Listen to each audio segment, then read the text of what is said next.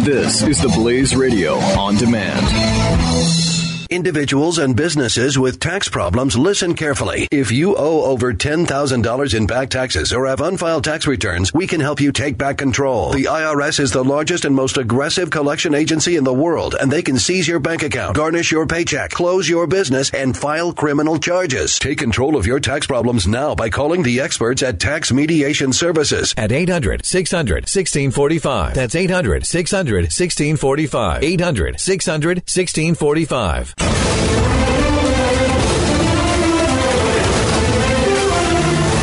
mean, you've got all these guys, and we all know who they are. We all know who they are. We don't need to say it, but you've got all these guys excusing and I can't for the life, okay, you support him, I get that. You support Donald Trump. Do you have to excuse every policy of his that you disagree with? When did that come into play? We all criticized Bush when we didn't like things he said. We didn't deify the guy. It wasn't like, well, George Bush can do no wrong. I don't care about his immigration policy. I don't care about these border agents who are in prison. I don't care if he's fighting against Texas to save a serial-killing illegal alien. We all cared, and we all fought against it. But these guys, for some reason, are so invested in Donald Trump, they won't even say bad things about these horrifically bad policies, like a $1 trillion stimulus plan, which they fought their asses off against in 2008.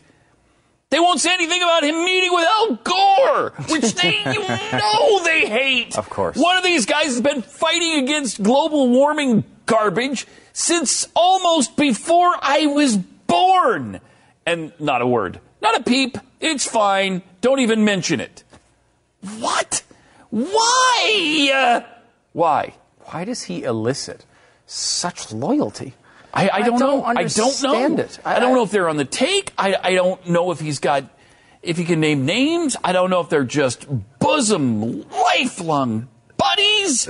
I don't know if they're in love. I don't know if they worship him. I don't know. It's so inexplicable to me. Thank you for setting me off too. Now, I'm really pissed off about I think it's inexplicable. The lesson here is, and again, I bring it back to the last point. It's our fault, I suppose, for not recognizing that these weren't real principles in the first place. They just simply didn't exist. I would have never guessed it. I wouldn't have guessed it either. I would not have guessed it either. I would never. You could have not convinced me in a million years that especially one of them had no principles. I would not have believed you. One of them I've been listening to for a really long time. I know. The other one I've never liked anyway, so I don't care. One of them I've listened to for a long time and thought he really believed. I don't know if we're talking about the same person. No, this is why there's no way to know. Not just there's about no way one to know. person. There's no way to know. It's really not. It's not. There is an entire crew. I mean, Pence is a good example of this. We talked about Pence. Pence was on our list of potential presidential candidates, not only in 2016, but in 2012. We talked about Mike Pence as a potential candidate. I used to talk about him in 06 and 07 for running for president someday. And I would have probably voted for him in 08. Yeah. And honestly, without Trump's influence, I probably would have voted for him in 2016. Yeah. Yes. I mean, that's how... Seriously, he would have been acceptable to me. I would have voted for Mike Pence. Mike Pence, in front of a camera, Mike Pence said, hey, you know what? The free market's been sorting it all out, and America keeps losing. Mike Pence said that. What? Who are these people? Oh, my gosh. I mean, it's incredible. I mean... Again, you know what? It goes back to, as everything is explained in The Princess Bride. It is not inconceivable. We just don't know. We must not know what the word means. Right. We just must not the word must not mean what we think it means, because it keeps happening. And even the people that I thought were so rock solid are just pathetic. Yeah. Pathetic.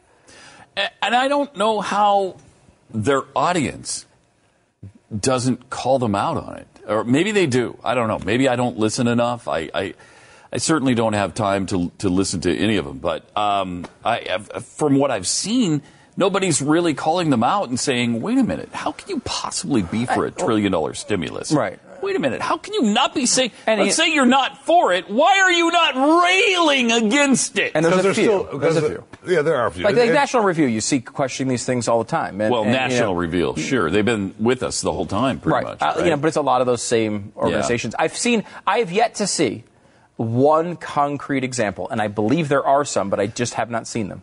One concrete example of someone calling out these policies on the right that was with Trump.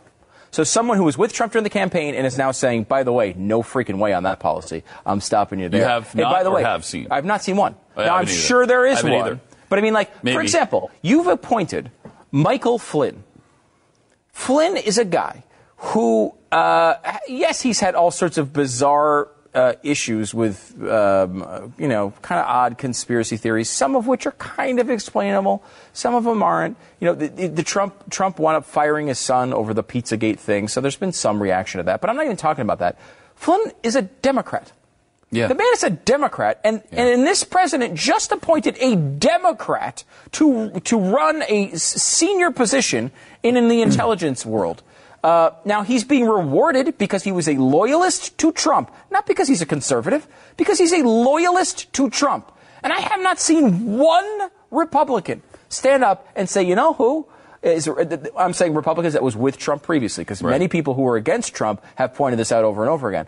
Wait a minute, are you really going to appoint this guy because he endorsed you early? You're going to give a Democrat this role? Is that a wise choice? Is that a wise choice? Not because the idea that, he's shown himself to show poor judgment in several different instances. No, they don't say that. In fact, they say the opposite. Mm-hmm. They say the opposite. Yep. They say, Michael Flynn's not a bad choice. Michael Flynn has done this and that and this and this.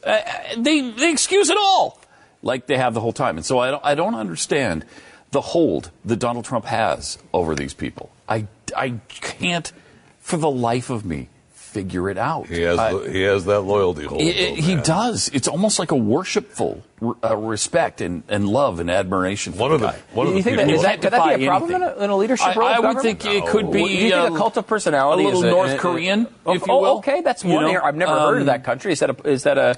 Where is that? Is that South America? It's on the planet. No, it's on the Asian continent. I could think of some other examples in history as well where that is. Yeah, I could think of a few, and it doesn't usually work out all that well.